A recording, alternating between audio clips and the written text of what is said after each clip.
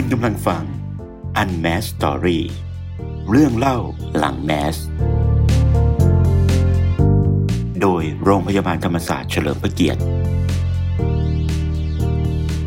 สวัสดีครับกลับมาพบกับ Unmasked Story Podcast เรื่องเล่าหลังแมสกับโรงพยาบาลธรรมศาสตร์เฉลิมพระเกียรติโรคหัวใจอ่ะถ้าเรามองถึงสถานการณ์ปัจจุบันพี่ยอดมองว่าตอนนี้ทิศทางของคนที่เป็นโรคหัวใจเอาแค่ที่นี่แล้วกันเนี่ยเห็นมุมมองไหนบ้างครับจริงๆคนไข้ที่เป็นโรคหัวใจก็มีตลอดนะอาจารย์นะถึงแม้ในช่วงโควิดก็ยังมีเยอะเหมือนเดิมแต่ถ้าเราดูสถิติโดยทั่วไปทั้งในประเทศหรือต่างประเทศเนี่ยนะครับยังอยู่ท็อป5ตลอดครับอาจารย์อยู่ท็อป5ตลอดแล้วก็คือมันคำว่าท็อป5นี่คือมันทำให้เกิดอัตราการเสียชีวิตนะฮะที่เยอะอยู่ติดท็อป5นะครับของโรคที่ทำให้ผู้ป่วยเสียชีวิตมากที่สุดนี่มันคือประเด็นอันหนึ่งที่ผมมองเป็น2อันเนาะวันนี้ที่เราได้ไปเดินดูกระบวนการทำงานของที่นี่ครับอาจารย์คนที่เขารู้ว่าเป็นอ่ะมันก็มีกระบวนการที่ไปต่อได้ใช่ครับใช่ครับแต่เราจะรู้ตัวได้ยังไงคนทั่วไปมันยากอ่ะที่จะเขาเรียกว่าจะดีเทคตัวเองหรือจะมีวิธีการประเมินตัวเองยังไงว่าฉันเนี่ยผมเนี่ยหรือหนูเนี่ยมีภาวะสุ่มเสี่ยงแล้วที่จะเป็นโรคหัวใจอย่างเงี้ยมันดูได้ยังไงอันนี้ต้องบอกว่าในเรื่องของอาการเริ่มต้นจากอาการเลยครับนะโดยทั่วไปก็เราต้องประเมินตัวเองก่อนในเรื่องแรกคืออาการเจ็บแน่นหน้าอกครับอาจารย์เริ่มจากแน่นหน้าอกนะครับอาจารย์ถ้าแน่นหน้าอกคือถ้าใครมีการแน่นหน้าอกบ่อยๆจุกแน่นหน้าอกบ่อยๆมันมีตำแหน่งนะครับเพราะโดยทั่วไปก็คือบริเวณเจ็บหน้าอกค่อนไปทางด้านซ้ายนะครับแล้วอาจจะมีการเฉพาะเจาะจงมาเช่นร้าวไปคอขึ้นคอก็ได้บางทีคุณปวดฟันแต่ไม่ได้เป็นฟันผุนะฮะร้าวไปคอบางคนร้าวไปไหล่ซ้ายหรือไหล่ขวาก็ได้นะอาจารย์แต่ส่วนใหญ่เป็นไหล่ซ้ายบางคนอาจจะร้าวทะลุหลังก็มีนะทะลุหลังคือมันอาการร้าวนี้อธิบายเพิ่มเติมได้ไหมพี่ยอดว่ามันเป็นยังไงแป๊บขึ้นมาเลยโอ้มันจะแน่นชนิดที่แบบว่าเขาบอกว่าบางทีเหมือนช้างเหยียบหรือเป็นความรู้สึกอย่างนั้นนะในงานวิจัยบางอันไงว่าเดี๋ยวตอบ3คนไข้ว่าเหมือนช้างเหยียบเลยฉันแน่นมากแล้วเหงื่อแตกใจสั่นมันจะรู้สึกว่ามันต่อให้นั่งให้นอนหยุดหายใจมันก็ไม่หายจันคือแน่นอย่างนั้นเลยแต่ว่าต้องบอกว่าการถ้ามีอาการเหล่านี้นะจันเราต้องรับรู้สุขภาพตัวเองภาวะสุขภาพและต้องมาก็เรียกว่ามาปรึกษาคุณหมอนะบางคนในกลุ่มผู้หญิงวัยสูงอายุหน่อยและเป็นเบาหวานด้วยกลุ่มพวกนี้ก็จะรับรู้ความรู้สึกได้น้อยจริงๆทั้งผู้หญิงผู้ชายนะแต่ที่เราเจอมากๆคือแบบรู้สึกว่าแค่จุกที่ใต้ลิ้นปี่เขาเลยมองว่าเป็นโรคกระเพาะอาหารแค่จุกๆแค่นั้นเองบางทีมีจุกแล้วมาพอดูขึ้นฟ้าหัวใจโอ้เป็นหลอดเลือดหัวใจตีบเฉียบพลันเลยจันกล้ามเนื้อหัวใจเฉียบพลันไอ้นี้คือจะเห็นว่าอาการของโรคหัวใจเนี่ยบางครั้งก็ดูง่ายนะคือแบบสังเกตได้ง่ายแต่บางครั้งในกลุ่มของคนไข้ที่มีภาวะของโรคเบาหวานที่มันเราเป็นอยู่ความความรู้สึกมันน้อยลงพวกนี้ก็จะแค่จุกใต้ลิ้นปี่ดังนั้นเนี่ยต้องบอกว่าต้องสังเกตตัวเองอาการจุกเนี่ยปกติถ้าเป็นโรคกระเพาะอาหารเนี่ยนะครับมันก็ถ้าเราทานยาหรือว่ารักษาท่านจะเป็นเวลาทุกอย่างแล้วมันน่าจะดีขึ้นแต่ถ้ามันจุกบ่อยๆแล้วร่วมกับมีอาการแบบรู้สึกว่ามันตื้อแล้วหายใจเรียกว่าแบบเหงื่อออกใจสั่นเราจะรู้ตัวเองว่าไม่ปกติแล้วตรงนั้นขอให้รีบมาโรงพยาบาลดังนั้นใครที่มีการจุกแน่นหน้าอกบ่อยๆจุกหน้าอกบ่อยร้าวไปคอร้าวไปไหล่บางครั้งที่บอกว่าเจ็บด้านซ้ายบางคนมีเจ็บด้านขวาก็มีนะซึ่งมัน refer pain คือ transfer pain คือทำให้ความรู้สึกมันขึ้นอยู่แต่ละคนไม่เหมือนกันแต่อาการโดยทั่วไปคือเรียกว่า chest pain คือแน่นหน้าอกแล้วร้าวพวกนี้คือมันจะมีความชัดเจนมากยิ่งขึ้นแต่บางคนไม่ร้าวได้ไหมก็ได้ก็มีเหมือนกันมันขึ้นอยู่เฉพาะบุคคลดังนั้นถ้ามีอาการเจ็บแน่นหน้าอกบ่อยๆอันดับแรกเลยปรึกษาคุณหมอคนแข็งแรงที่เป็นนักกีฬาออกกำลังกายสม่ำเสมอกับคนทั่วๆไปความเสี่ยงต่างกันไหมครับกับการเป็นโรคหัวใจจริงแน่นอนที่สุดเรามองว่าคนที่ดูแลสุขภาพออกกำลังกายจะมีความเสี่ยงน้อยกว่าแน่นอนเพราะว่าด้วยภาวะสุขภาพการดูแลแต่ก็ไม่เสมอไปนะครับเพราะว่าการเป็นโรคหัวใจมันมีหลายปัจจัยครับนะครับหลายปัจจัยเช่นยกตัวอย่างเช่นปัจจัยทางกรรมพันธุ์หรือว่าปัจจัยของเช่นถ้าเรามีปัญหาเรื่องของหัวใจโตโดยที่ไม่ทราบสาเหตุก็เป็นไปได้เหมือนกันดังนั้นเราจะเจอว่าบางครั้งเป็นนักกีฬาแล้วเล่นอยู่เป็นไงครับอาจารย์ช็อกไปเลยก็มีนะมีหลายคนที่เป็นนักวิ่งนักอะไรใช่ไหมครับที่เสียชีวิตไปเพราะเรื่องนี้จริงๆบุคคลเหล่านี้เสียดายมากเลยถ้าได้มีโอกาสแบบว่าตรวจหัวใจเช่นตรวจขึ้นภาพหัวใจบ้างหรือเอ็กโคคาร์ดิโอแกรมคืออัลตราซาวด์หัวใจง่ายๆเรียกว่าเอ็กโคคาร์ดิโอแกรมดูบ้างเนี่ยมันจะเห็นภาพชัดเจนแล้วเราจะช่วยเหลือคนไข้กลุ่มนี้ได้ทันนะฮะการตรวจร่างกายประจำปีมันช่วยไหมพี่ยอดช่วยครับช่วยมากถือว่าถึงแม้จะบอกว่าไม่ที่สุดก็ช่วยเพราะว่าการตรวจร่างกายประจำปีเนี่ยต้องบอกว่ามันจะมี การดูเรื่องของความผิดปกติของแลบบางตัวเช่นไขมันในเลือดยกตัวอย่างอะไรกันง่ายๆถ้าไขมันสูงเนี่ยเป็นไงครับก็ต้องระวังเลยว่าเป็นไงมีโอกาสที่จะเป็นกลุ่มเสี่ยงที่จะทำให้หลอดเลือดติดกันได้ครับอันนี้สำคัญครับอาจารย์กลับมาที่งานพี่ยอดที่ผมสงสัยเนี่ยคือพี่ยอดเป็นพยาบาลนะครับผมเป็นพยาบาลวิชาชีพครับใช่ครับมันต่างยังไงเพราะผมเห็นความเข้าใจของคนทั่วไปเนี่ยพยาบาลก็คือพยาบาลครับแต่วันนี้เราอยู่ในศูนย์หัวใจธรรมศาสตร์แล้วการที่ต้องมาอยู่ในศูนย์นี้ได้อย่างพี่ยอดเนี่ยคำว่าวิชาชีพมันต้องไปเพิ่มเติมอะไรแล้วมันมีอะไรที่แตกต่างจากพยาบาลทั่วไปถ้าเป็นตัวผมเองเนี่ยผม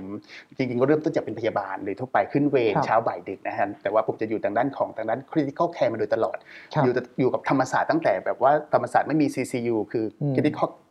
care unit นะฮะจนตอนนี้เปิดเตียงแบบประมาณ20เตียงละนะครับแล้วก็อยู่ตรงนี้ตลอดดังนั้นเนี่ยผมก็จะมีการศึกษาหาความรู้เพิ่มเติมเรียนต่อครับอาจารย์ก็ได้ขออนุญาตทางโรงพยาบาลศึกษาต่อเมื่อทำงานครบกำหนดแต่ที่ก็เขาวางไว้เราก็ศึกษาต่ออาจารย์ก็ผมจบปริญญาโททางด้านเขาเรียกว่าการปฏิบัติผู้ใหญ่จากจุฬาลงกรณ์มหาวิทยาลัยพอจบปริญญาโทเสร็จแล้วเนี่ยเราก็มองถึงความก้าวหน้าทางคลินิกนะครับอาจารย์ก็เขาเรียกว่าสอบภายในเวลา1ปีผมก็ทำผลงานครับกลับมาทำผลงานแล้วก็สอบเรียกวุฒิบัตรผู้ปฏิบัติการพยาบาลขั้นสูงจากสภาการพยาบาลครับก็ตรงนั้นก็ผ่านทั้งสอบข้อเขียนและสอบสัมภาษณ์จากสภาการพยาบาลต่อมาอีกมาสัก 4-5 ปีครับอาจารย์ผมก็เรียกว่าสอบต่อครับอาจารย์เป็นอนุมัติวุฒิบัตรนะครับทางด้านได้วุฒิบัตรนี้ได้ความเชี่ยวชาญด้านอายุรศาสตร์ศัลยศาสตร์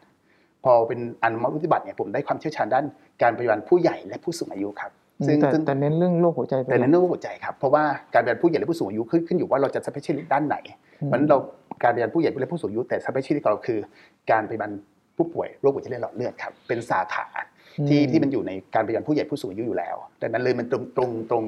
รงกับตำแหน่งที่สภาการพยาบาลวางไว้แล้วเราก็ไปสอบอนุมัติวุฒิบัตรแต่อนุมัติวุฒิบัตรค่อนข้างจะมีความยากนิดนึงเพราะว่าไม่ใช่แต่ผลงานอย่างเดียวย้อนหลัง 3-5 ปีผลงานต้องเข้าตาคำอาการมองแล้วมันคือบทบาทของ nursing อย่างแท้จริงแล้วมันเห็นผลการพัฒนาโดยตลอดสภาก็มองขนาดนี้เลยในขณะเดียวกันต้องมีงานวิจัยที่ตีพิมพ์ในฐานข้อมูล TCI ระดับ1เท่านั้นนะฮะอาจารย์ต้อง TCI 1หรือว่าในต่างประเทศที่เป็นที่ยอมรับแล้วก็นำไปเสนอเหมือนสอบวิทยานิพนธ์เลยกับคณะกรรมการว่าจะผ่านหรือไม่ผ่านแต่ต้องตีพิมพ์ให้เรียบร้อยก่อนนะอาจารย์แล้วจึงปรากฏว่าก็ผ่านอาจารย์ในปัจจุบันนี้ก็ล่าสุดเลยต้องขอบคุณทางด้านสภาพยาบาลการพยาบาลแล้วก็ขอบคุณก็เรียกว่าอาจารย์สมจิตอนุเจริญกุลนะฮะซึ่งพยายามผลักดันรวมถึงเขาเรียกว่าวิทยาลัยพยาบาลขั้นสูงแห่งประเทศไทยที่ผลักดันให้ล่าสุดเลยทำให้คณะกรรมการสถาบันอุดมศึกษารับรองหลักสูตรนี้ให้กลายเป็นเทียบเท่าปริญญาเอกครับผมก็เป็นพยาบาลตอนนี้ท่านเดียวที่สอบผ่านตรงนี้ของธรรมศาสตร์เลยต้องแสดงความยินดีนะขอบคุณครับอาจารย์แต่ว่าประเด็นนึงที่น่าสนใจก็คือว่าเราเข้าใจผิดเราอย่าเรียกว่าเราเดี๋ยวผมเนี่ยแล้วหลายๆคนอาจจะมีความคิดเหมือนผมว่าพยาบาลก็คือพยาบาลทั่วๆไปแล้วเราเข้าใจว่าหมอแน่นอนคุณหมอหลายๆคนก็จะมีความเชี่ยวชาญเฉพาะด้านแต่วันนี้พอผมได้คุยกับพี่ยอดได้เห็นเลยว่าคือในทุกวอร์ดในโรงพยาบาลเนี่ยหมอเชี่ยวชาญคุณหมอผู้เชี่ยวชาญแต่ละด้านก็ต้องมีคุณพยาบาลที่เชี่ยวชาญแต่ละด้านเพื่อจะช่วยเหลือคุณหมอได้ด้วยจะยิ่งดีมากๆเลยครับอาจารย์เพราะว่าพยาบาลที่เชี่ยวชาญเขาจะรู้ลึกรู้จริงนะแล้วเขาไม่ได้มีคอนเซ็ปต์แค่รู้ลึกรู้จริงนะเขาต้องสามารถก็เรียกว่ามีอย่างผมเองนี่ต้องมี competency คือสมรรถนะถึง9ข้อ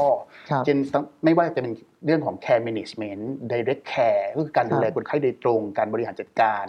การติดตามตัวชี้วัดที่สำคัญการใช้ evidence base ก็คืองานหลักฐานจากงานวิจัยเชิงประจักษ์มาใช้ในการดูแลคนไข้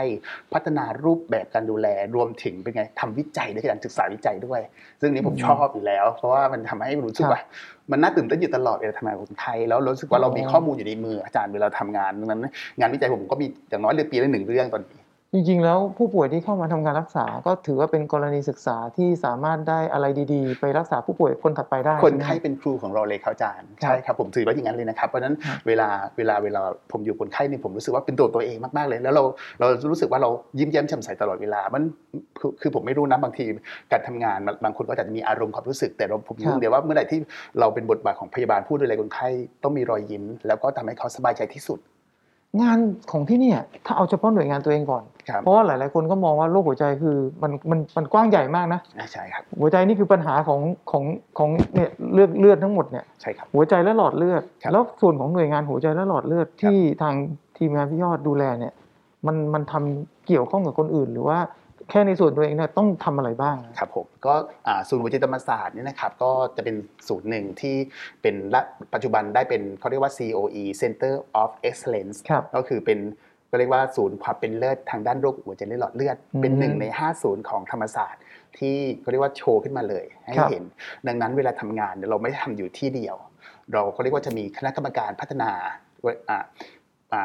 patient care team ทางด้านคุณภาพผู้ป่วยโรคหัวใจและหลอดเลือดรวมถึงเขาเรียกว่ามีคณะกรรมการใหญ่ที่เป็นร่มใหญ่ทีนึงเขาคือเป็น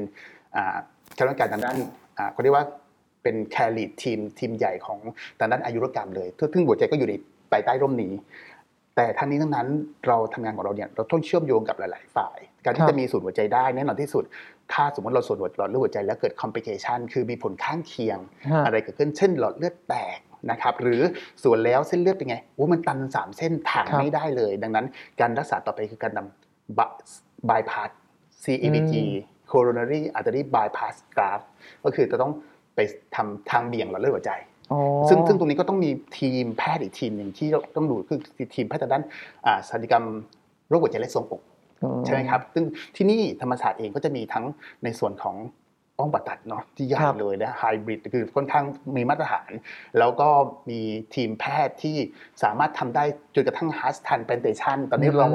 รีมทีมทำอยู่ใช่ครับซึ่งอนาคตกำลังรีมทีมอยู่ครับเพราะว่าอาจารย์จบมาเรียบร้อยแล้วด้วยแล้วก็ปัจจุบันอาจารย์ก็ผ่าตัดหัวใจทำบายพาสอยู่แล้วมีอาจารย์หลายๆท่านก็มีความเชี่ยวชาญด้านนี้แล้วก็ทำทุกวันตอนนี้เพราะว่าจะมีคิวนะฮะหรือว่าบางคนที่ฉุกเฉินเนี่ยอาจารย์ก็ต้องไปทำอย่าลืมว่าแต่ละคนเนี่ยทำใช้เวลาเยอะนะอาจารย์บางคน 3-6 ชั่วโมงกันเลยก็ว่าได้แต่ละเคสนานเหมือนกันใช้เวลานานดังนั้นจะเห็นว่าทีมตรงนั้นก็มีแล้วนอกจากผ่าตัดเสร็จก็ต้องมีทีมก็เรียกว่าหอผู้ป่วยวิกฤตทางด้านโรคหัวใจและทรวงอกด้วยจะเรียกว่า ICU CVT Cardiovascular Thoracic ซึ่งตรงนี้ก็จะมีหอผู้ป่วยวิกฤตที่อยู่ใกล้ๆกับห้องผ่าตัดเพื่อที่จะขนส่งคนไข้มาแล้วคนไข้เข้าสู่แอเรียของการดูแลได้อย่างรวดเร็วนั่นก็จะมีอยู่ด้วยตรงนั้นนอกจากนั้นแล้วยังเชื่อมโยงไปยังเรียกว่าแผนกต่างๆอีกไม่ว่าจะเป็นทางด้านอายุรกรรมหอผู้ป่วยอายุรกรรมที่เป็นคนไข้โรคในผู้สูงอายุหรือว่าเชื่อมโยงไปยัง CCU หอผู้ป่วยวิกฤตโรคหัวใจที่คนไข้มีปัญหาที่ฉุกเฉินมาเช่นภาวะหัวใจล้มเหลวมาอย่างไรก็ตามเมื่อรักษาภาวะหัวใจล้มเหลวเสร็จแล้วคนไข้กลุ่มนี้ต้องได้รับการวินิจฉัยว่าหลอดเลือดเป็นยังไงหัวใจเป็นยังไงก็ต้องส่งมาที่นี่ครับอาจารย์ไม่ว่าจะต้องทำ echocardiogram ดูว่าคนไข้มีการบีบตัวหัวใจกี่เปอร์เซ็นต์เหลือกี่เปอร์เซ็นต์แล้วหรือว่าหลอดเลือดเป็นยังไงติดตันไหมติดตรงไหนตันตรงไหนไปช่วยเหลือเขาแล้วก็ถ่างขยายให้เขา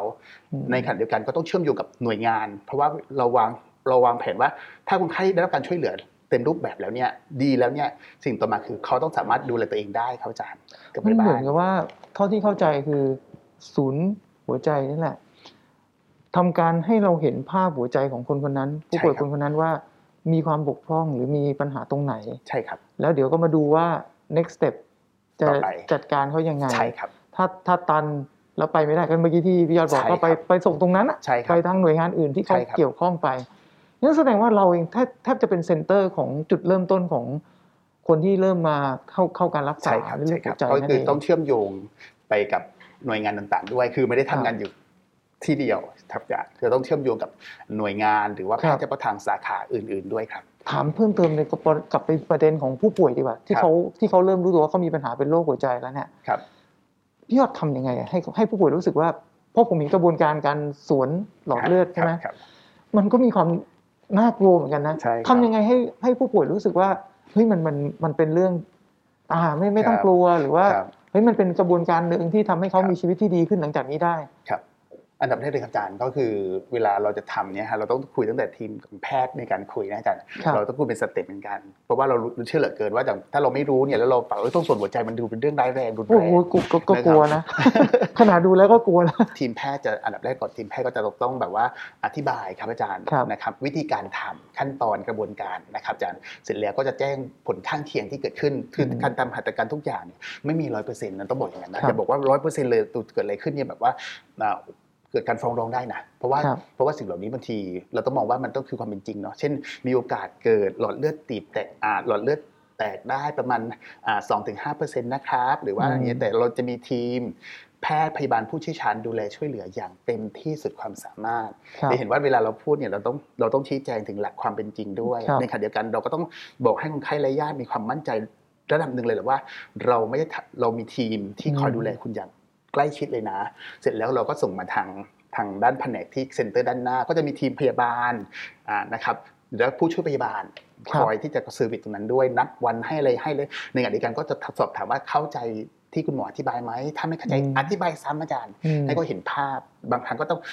เราจะมีทีวีให้ดูด้วยบางนะครับแต่ตอนนี้เราอาจจะใช้เป็นพวกแท็บเล็ตนะฮะให้ดูเพื่อเขาเข้าใจมากยิ่งขึ้นว่าโอเคนะมันทำแล้วเราทำที่นี่ทุกวันเลยนะฮะคือเท่าที่ดูเนี่ยผมก็มองว่าสิ่งที่พี่ยอดพูดมาก็คือว่าเป็นหน่วยงานที่เรามองผู้ป่วยเป็นหลักเป็นศูนย์กลางนะครับแล้วก็พยายามเชื่อมโยงกับทุกฝ่ายใช่ครับเพื่อที่จะให้ตั้งแต่เข้ารับรักษาตัวและสามารถออกไปใช้ชีวิตอย่างเป็นปกติได้ใช่ครับอาจารย์ใช่ครับคือคนไข้โรคหัวใจเนี่ยคือเวลาเชื่อมโยงไปยังหน่วยงานต่างๆเนี่ยเราเองก็ต้องมีการวาง discharge planning คือวางแผนการจำหน่ายอย่างเป็นระบบไม่ใช่ว่าอยู่ๆคนกลับบ้านไปหรือไม่ได้คำแนะนำอะไรเลยไม่ได้ครับเราจะต้องแบบว่าแนะนำตั้งแต่เรื่องอาหารการกินนะฮะแล้วก็จะมีนอกจากทีมพยาบาลแล้วเนี่ยในการทำแล้วนี่เราถ้าสมมติว่าคนไข้มีความผิดปกติอะไรเช่นน้ำหนักเกินมากเกินพิกัดเลยหรือว่า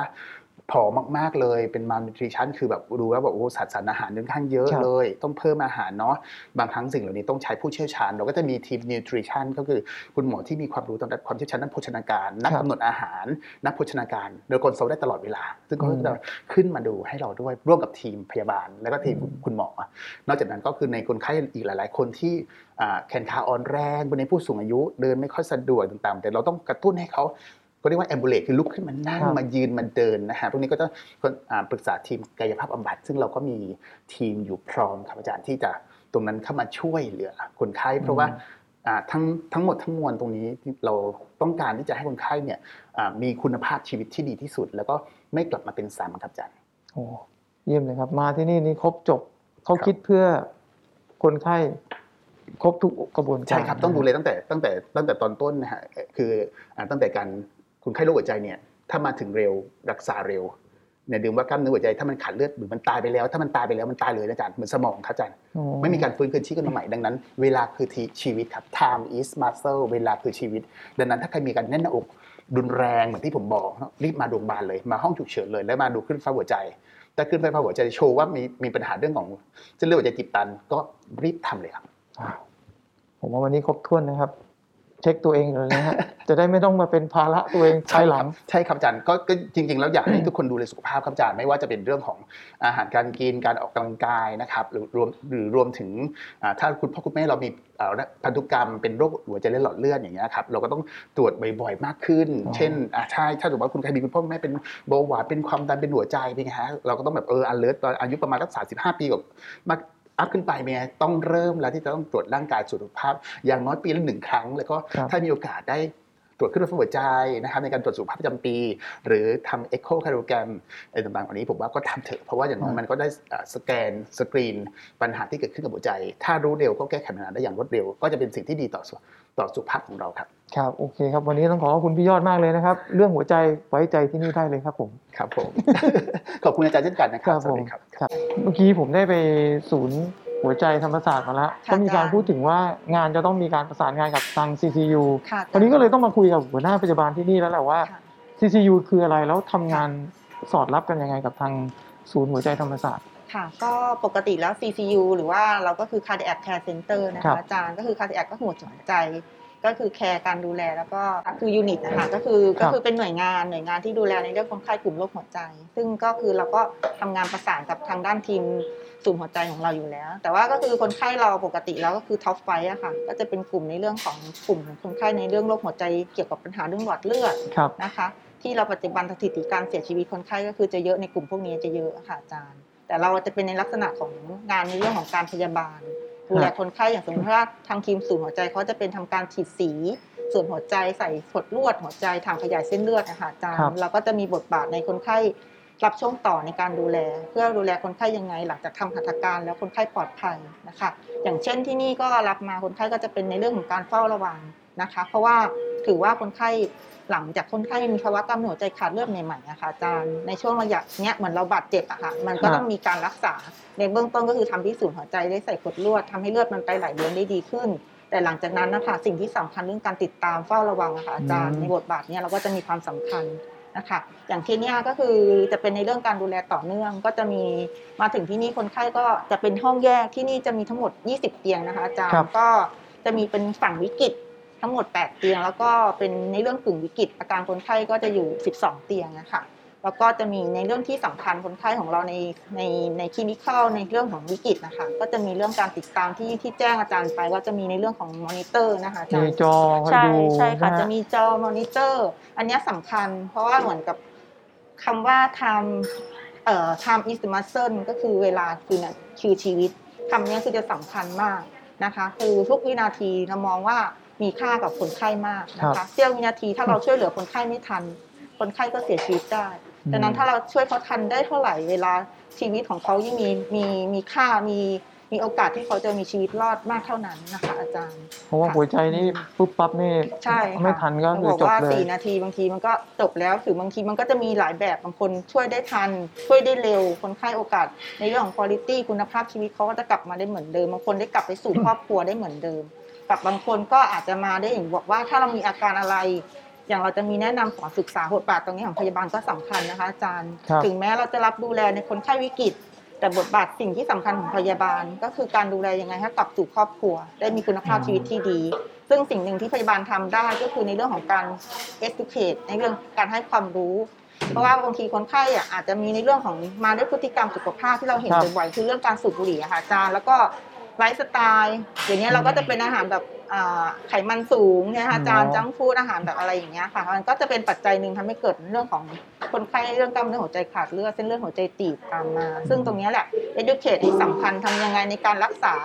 ตรงนี้แล้วกลับมาที่จะไม่ได้กลับมาซ้ำด้วยโรคตรงนี้พยาบาลก็จะมีบทบาทตรงนี้ด้วยในการให้ความรู้ในการแนะนำศึกษาคนไข้เวลาจำหน่ายกับออกไปนะคะอาจารย์แล้วกับคนที่มากับคนไข้ครับนี่เราก็มีครอบครัวที่มาเนี่ยเราช่วยเขาตรงนี้ยังไงบ้างคนที่มากับคือส่วนใหญ่เราจะมีระบบการวางแผนดูแลจำหน่ายคนไข้หลังจากทำการขยายเส้นเลือดอยู่แล้วค่ะอาจารย์ยิ่งแต่ก่อนเราก็คือจะมีการให้ความรู้ทั้งตัวญาติคนที่เป็นเขาเรียกว่าแคร์กิปเปอร์คนที่ดูแลหลักใช่ค่ะอาจารย์เราก็จะประเมินก่อนว่าคนดูแลหลักว่าคือใครแล้วก็จะแนะนำทั้งคนไข้แล้วก็ญาติด้วยเพราะว่าปัจจุบันคือคนไข้เราก็จะเป็นกลุ่มสูงอายุบางทีเราแนะนำไปก็อาจจะมีความแบบอาจจะจำไม่ได้ใช่ค่ะอาจารย์บางทีก็จะลืมบ้างอะไรบ้างอะไรอย่างเงี้ยส่วนใหญ่เราจะดูในเรื่องของเมนของแคร์กิปเปอร์ด้วยในการเข้ามาดูแลคือลูกหลานนี่แหละก็ต้องรู้ด้วยใช่ค่ะอาจารย์แต่ว่าปัจจุบันเนี่ยมันติดด้วยสถานการณ์โควิดนะคะอาจารย์มันก็จะมีแบบในเรื่องการเข้าเยี่ยมหรือว่าในเรื่องของโซเชียลดิสแทนซ์นะคะอาจารย์ที่จะมีแบบบางทีด้วยคนไข้สูงอายุเนี่ยความต้องการบางทีเราจะไปแนะนำพร้อมๆกันหรือเอาญาติเข้ามาตอนนี้ปัจจุบันก็ใช้เทคโนโลยีใช้ในเรื่องของเขาเรียกดิจิตอลค่ะก็จะมีให้คนไข้โหลดแอปนะเราก็จะมีสร้างแอปว่า CPU TUH ก็คือจะเหมือนกับว่าเอาแอปตัวนี้ให้เขาเข้าโหลดผ่าน QR code เสร็จแล้วก็จะมีการติดตามเขาก็จะเข้ามาแชทกับเราค่ะอาจารย์แต่ว่าอย่างวันเคสเนี้ยทำขยายหลอดเลือดหัวใจเราดูแลคนไข้ในระดับในโรงพยาบาลคนไข้โอเคหมอให้สามารถจำหน่ายได้คนไข้ดูในระดับที่มีปลอดภัยแต่เราก็ไม่รู้ว่ากลับไปบ้านพฤติกรรมหรือว่าการทานยาการดูแลแผลเพราะว่าจะมีการสอดใส่ตำแหน่งก็จะมีแผล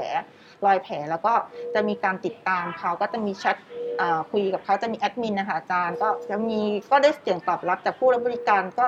ถามมาว่าแผลเป็นอย่างนี้นะเขาก็จะถ่ายรูปส่งมาว่าโอเคไหมอะไรอย่างเงี้ยค่ะเราต้องดูแลยังไงต่อบางทีเขาก็ไม่สบายใจค่ะ แล้วก็บางทีก็ด้วยถามว่าก็จะมีบ้างว่าถ้าเกิดอย่างนี้ต้องกินอาหารอย่างเงี้ย เราเหมาะสมไหมครับในเรื่องของคนไข้ดูแลเรื่องหัวใจอะค่ะอาจารย์ก็จะเป็นในเรื่อง educate ค่ะอันนี้อยู่ในทีมงานเราเลยครับที่เป็นแอดมินดูแลตอนนี้ที่ทำงานก็คือเราก็เป็นเริ่มค่ะอาจารย์เพราะว่าด้วยสถานการณ์โควิดเราก็เห็นใจบางทีเราทำยังไงเราจะติดตามคนไข้ที่เราดูแลได้นะคะอาจารย์ก็เลยทำเป็นโครงการนี้ขึ้นมาค่ะอาจารย์แต่ว่าก็ยังไม่ได้แบบเผยแพร่แบบเขาเรียกว่าออกเป็นกว้างมากแต่ว่าก็คือเราทำว่าในจุดเนี้ยในช่วงสถานการณ์โควิดเราทำยังไงเราติดตามคนไข้เราได้แล้วคนไข้เราปลอดภัยที่สุดค่ะอาจารย์มันก็เป็นเรื่องดีนะไม่ใช่ว่าในมุมของผู้ป่วยเขาก็คงสบายใจมากขึ้นว่าตอนอยู่โรงพยาบาลรู้สึกสบายใจแต่ตอนไม่อยู่แล้วเนี่ยมันจะยังไงเขาก็เหมือนกับว่าจากการตอบรับจากการประเมินนะคะอาจารย์ก็คือสิ่งหนึ่งที่เขาบอกว่าเขาคือเหมือนอยู่โรงพยาบาลก็คือเราก็นั่นแหละเราก็ดูแลเขาว่าจบที่โรงพยาบาลแต่ทำยังไงเวลากลับไปบ้านมันไม่มีคนติดตามดูแลเขามีคนผู้บริการท่านหนึ่งเขียนว่าคือมันรู้สึกดีมันเหมือนรู้สึกว่าพยาบาลอยู่ใกล้เขาโดยที่เขาไม่ได้แบบอยู่ภายใต้ในโรงพยาบาลแต่ก็ยังมีพยาบาลที่มาดูแลใส่ใจเขาซึ่งตรงนี้ค่ะก็คือเป็นคำชื่นชมจากผู้บริการที่เข้าร่วมโครงการของเราที่เราทำค่ะอาจารย์ค่ะซึ่งเราก็มันก็อย่างว่าเป็นเสียงตอบรับที่ทำให้หล่อเลี้ยงจิตใจพยาบาลที่ทำงานก็คือยอมรับว่าก็เหนื่อยดูแลคนไข้วิกฤตนะคะก็คือเราเห็นตั้งแต่วิกฤตที่ชีวิตอยู่บนเส้นได้ที่มันจะขาดหลุดเมื่อไหร่ก็ได้ค่ะอาจารย์แต่ถ้าเราสามารถดูแลให้เขาสามารถรอดแล้วกลับไปอยู่กับครอบครัวได้อีกครั้งหนึ่งซึ่งมันเป็นอะไรที่ภูมิใจของเรามากนะคะตรงนี้เยี่ยมซึ่งบางทีมันไม่มีของมีค่าอะไรเข้ามาแทนกับคำตรงนี้ค่ะอาจารย์ว่ามันเป็นแค่คำใช่ค่ะอาจารย์ว่าเราได้ให้เขาได้กลับไปสู่ครอบครัวเขาอีกหนึ่งครั้งเนี่ยมันเป็นอะไรที่เรารู้สึกว่ามันยิ้มอยู่ในใจแล้วแบบ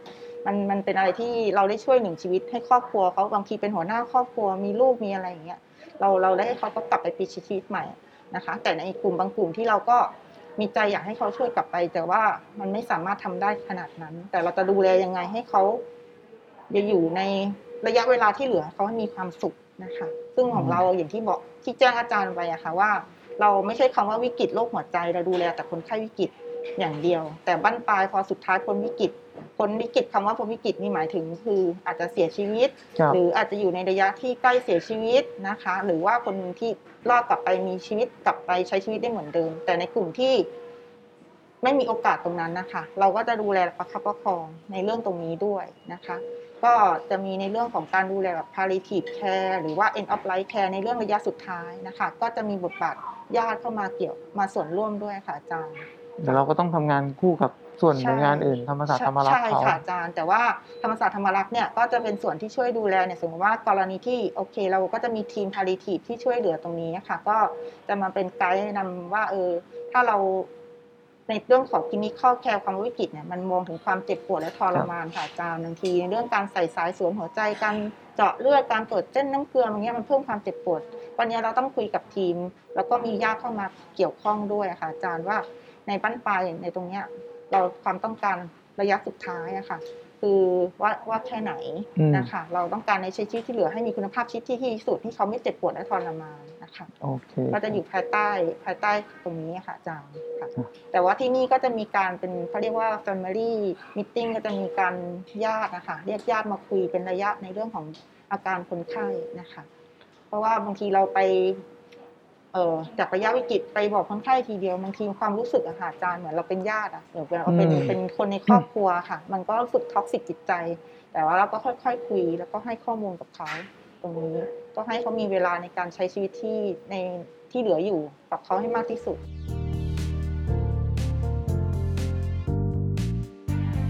ขอขอบคุณโรงพยาบาลธรรมศาสตร์เฉลิมพระเกียรติสำหรับข้อมูลทางการแพทย์ดีๆและเปิดเผยเรื่องราวหลังแมสที่น่าสนใจในครั้งนี้ด้วยนะครับพบกันใหม่กับพอดแคสต์ในตอนหน้าสวัสดีครับ Unmasked Story เรื่องเล่าหลังแมสโดยโรงพยาบาลธรรมศาสตร์เฉลิมพระเกียรติ